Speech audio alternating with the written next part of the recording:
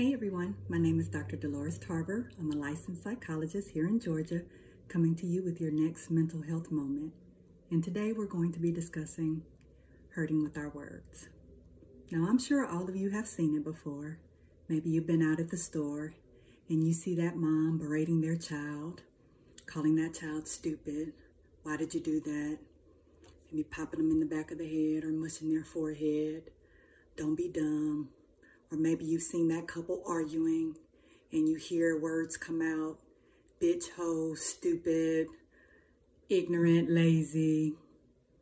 Or maybe you've seen at church even, going out to a car, someone say, don't you embarrass me, in front of people like that again. Possibly you've been at a dinner somewhere and a spouse didn't prepare a meal in the way that the other partner wanted, and they were degraded right in front of you, told that they were sorry, maybe fat, trifling, good for nothing, worthless. Perhaps they were told in front of you, you don't even know why you married them. Or maybe you've said some of those words to people before. Maybe you've been the person who used your tongue to cut. You didn't necessarily curse the person out, but you said ugly, mean, hurtful stuff to them that you knew would hit on their insecurities, that you knew would make them question themselves, that you knew would make them feel bad. You all have heard the terms gay, retarded, bipolar, schizophrenic, slow, spaz, nigga. It's just a joke. Chill out, you're too serious. Nazi. Go kill yourself. You make me want to kill myself. Oh, I'm sorry. That was probably over your head. Or you've heard the term gaslighting. That makes a person question whether what they experience is really true. You're the crazy one. You need help, not me. Stop being so insecure. Why are you so jealous all the time? Why do you keep bringing up old stuff? That's not even relevant right now. You're so sensitive. You constantly are overreacting. Will you stop imagining things? That didn't even happen. You know that's why nobody likes you and wants to be around you. Now, possibly you've heard somebody when you were at your job have that person keep calling and calling and calling them or texting them, and they have to scan that phone around the room because that person wants to see who's there in the space with them. You say you're at work. Let me see that you're at work. Show me the people you're at work with. Again, that could be you. Or you could have been the person who was experiencing those things. Regardless, the effects of that are terrible. Honestly, a lot of us end up having psychological problems as a result of experiencing things like that. Maybe there's nightmares or flashbacks, anxiety, insecurities. Yelling at a person over time can be associated with hearing loss, anger, hostility. Perhaps there's substance abuse. I just don't want to deal with it. When people start arguing, I just go take me a drink. I leave. It can also interfere with brain development. We halt the growth of our kids when we put them in verbally abusive environments like that. Bedwetting is not uncommon. The development of these things are traumatic on a person. So what are these called? Now, I grew up in environments like that. People cursed each other out. People talked to each other, joked with each other. What's the harm in that? I thought that was typical. We still love each other, right? Well, actually, we're getting into the territory called verbal, psychological, or emotional abuse. I'll save the other types of abuse for another podcast. That's abuse. I know that we don't look at it in that way. Oh, no, I'm not being abusive, because we think in order to be abusive to someone, I have to be putting my hands around your throat, or I have to be slamming you into something, I have to be kicking you or hitting you in some way. Abuse comes in a lot of different ways.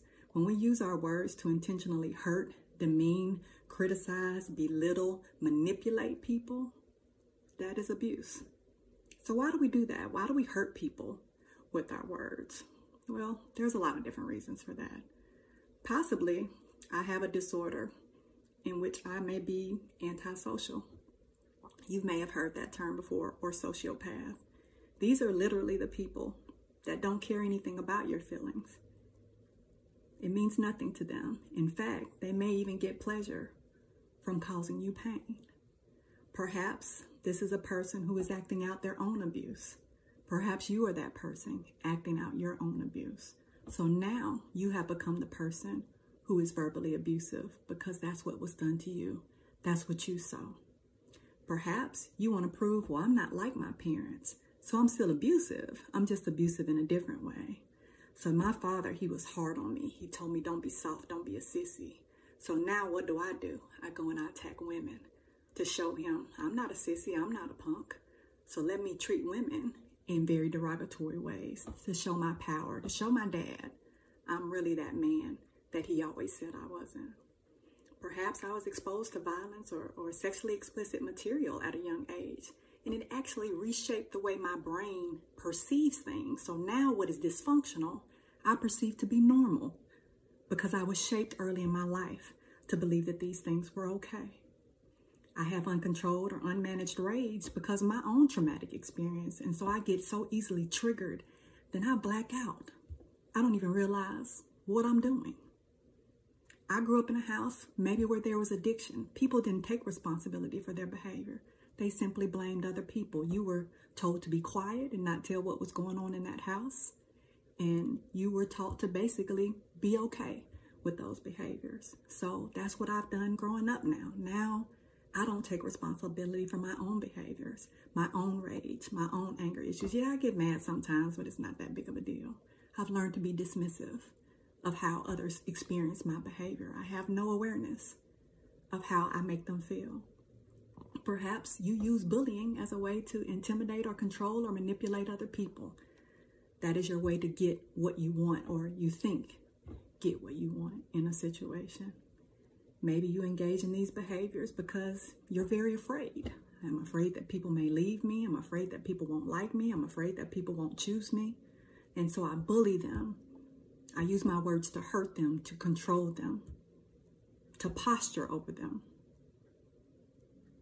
so that you don't really see what I'm afraid of. Maybe I actually have a personality disorder, so I have an inaccurate perception of how behaviors are supposed to be healthy, or how relationships are supposed to look, of how I can talk to people in healthy ways. So I really think that this push-pull I have with you, this argue with you, then love you, this I hate you, don't leave me, I think that's healthy behavior. That's all I've grown to know. Possibly I'm so exhausted and defeated and hopeless and overwhelmed that these words of hurt come out of my sheer exhaustion.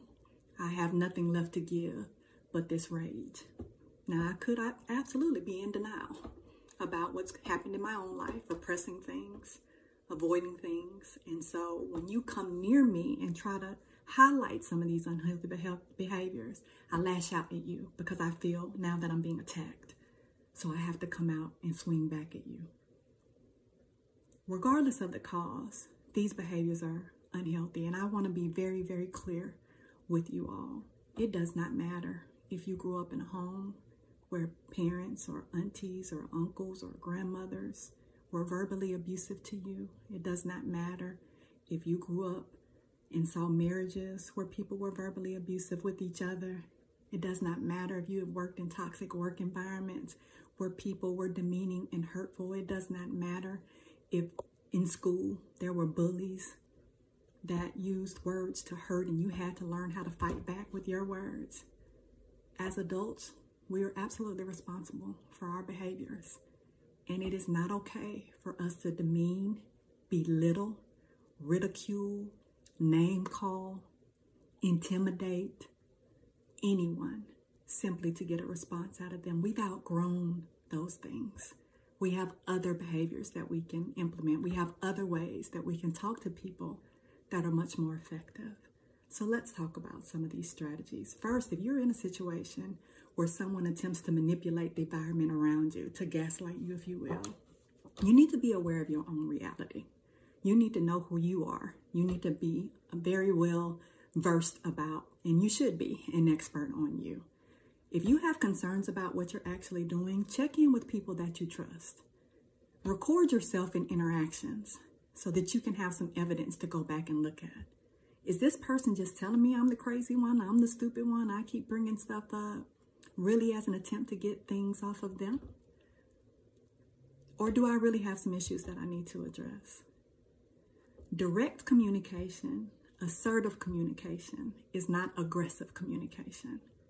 I can still articulate my point to you without having to yell at you, without having to name call you, without having to belittle you. And if I have difficulty expressing myself, then I can write things down. Then it takes all the emotions out of it, the pain, the hurt out of me expressing it to you. I've dealt with those prior to writing this down. So now I can just get to the bulleted points of what do I want to tell you. And how I want to phrase it is, here's what I'd like you to do. Not how you suck in life, but here's what I would like for you to do. And these behaviors need to be things that are specific, measurable, and observable. So I can't just tell you that I need for you to love me better, because I need to be able to define that and put that into action terms. Okay? So, hey, when you see me, when you come home every day, I would like it if you would say, hey, I miss you, I love you. That's a concrete behavior that we can measure. Hey, did you do that 5 times this week? Yeah, good job. Okay? Right? The other thing that we want to do is, if there is any unmanaged, undealt with, unprocessed things from your childhood that could have led you to become a verbally abusive, verbally aggressive person, have a lot of rage, you need to go to therapy and address those things. If you have become that parent who now belittles your kid, there are parenting groups, there are parenting trainings that are available that you can go to relearn how to engage in healthy ways with your children. Now, if you are involved in a relationship with someone who simply does not care about you at all, who is unable to emotionally connect, who gets pleasure out of hurting you, you need to end that relationship. That's not a relationship you're going to be able to fix. There's not going to be a motivation for that person. They don't care about you. And so if you are that person, or you have identified you're in a relationship with that person, then you need to get out of that relationship. If you are that person, then you don't need to be in relationships, because you're not going to be able to be healthy in a relationship with somebody, right? If you have any concerns about whether or not you are abusive verbally to your children, sit them down and ask them. But here's the thing. You cannot be defensive in that conversation, because if you want them to be open and honest, then you need to be able not to lash out at them when they are. So you may need to have someone else there to be a part of that conversation to facilitate it, so you can get a real, true understanding of how your children see you. If you have 5 children, you talk to them separately, and across the board, they say, yeah, Dad, you're a little hard. You say things that hurt my feelings, and I don't feel like I can tell you that. Then you've got a lot of data points there you can't ignore. All right? You want to read things that allow you to be able to get a healthy understanding of how relationships are supposed to work. A lot of times we think, oh, well, by this point in my life, I know how to be in relationships. Not necessarily. Read some books about how to connect with other people, the common mishaps in relationships. And a big one is communication.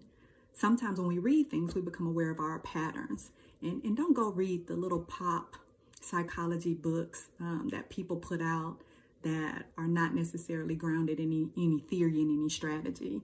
Read some things that are actually based on psychological works that are going to show you and have evidence to support. And they're very common. These strategies of how to communicate directly and openly, not to name call, not to bring up things from the past and put them in a person's face when you've already resolved those things, using specific behavioral examples when you want to see change, reinforcing change when you see it. Like, those are going to be some common things that you see across books. You can do workbooks together in your family or in your relationship that can be helpful to your relationship growing.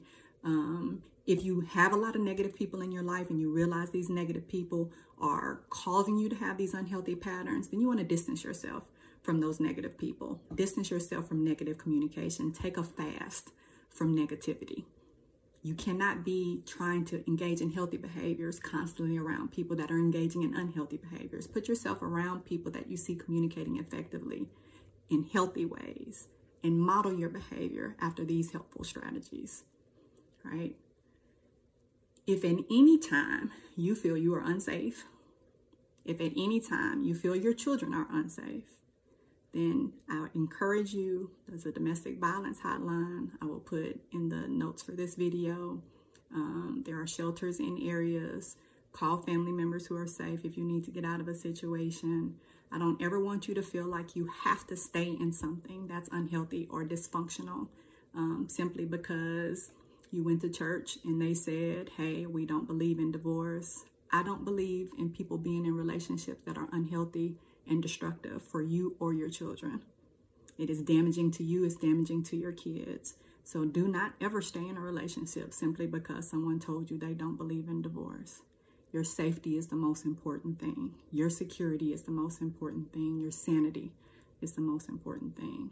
So if you're in any kind of those relationships, then please, by all means, work with someone to get out of them. A therapist, a healthier church will help you be able to get out and have the resources that you need. We hurt people when we are hurt. We stay hurt because once someone takes away my belief in my ability, once someone takes away my voice, then I feel powerless and I stay. So find your voice. Use your voice for hope and encouragement and for love, and not to tear down someone else. Be encouraged.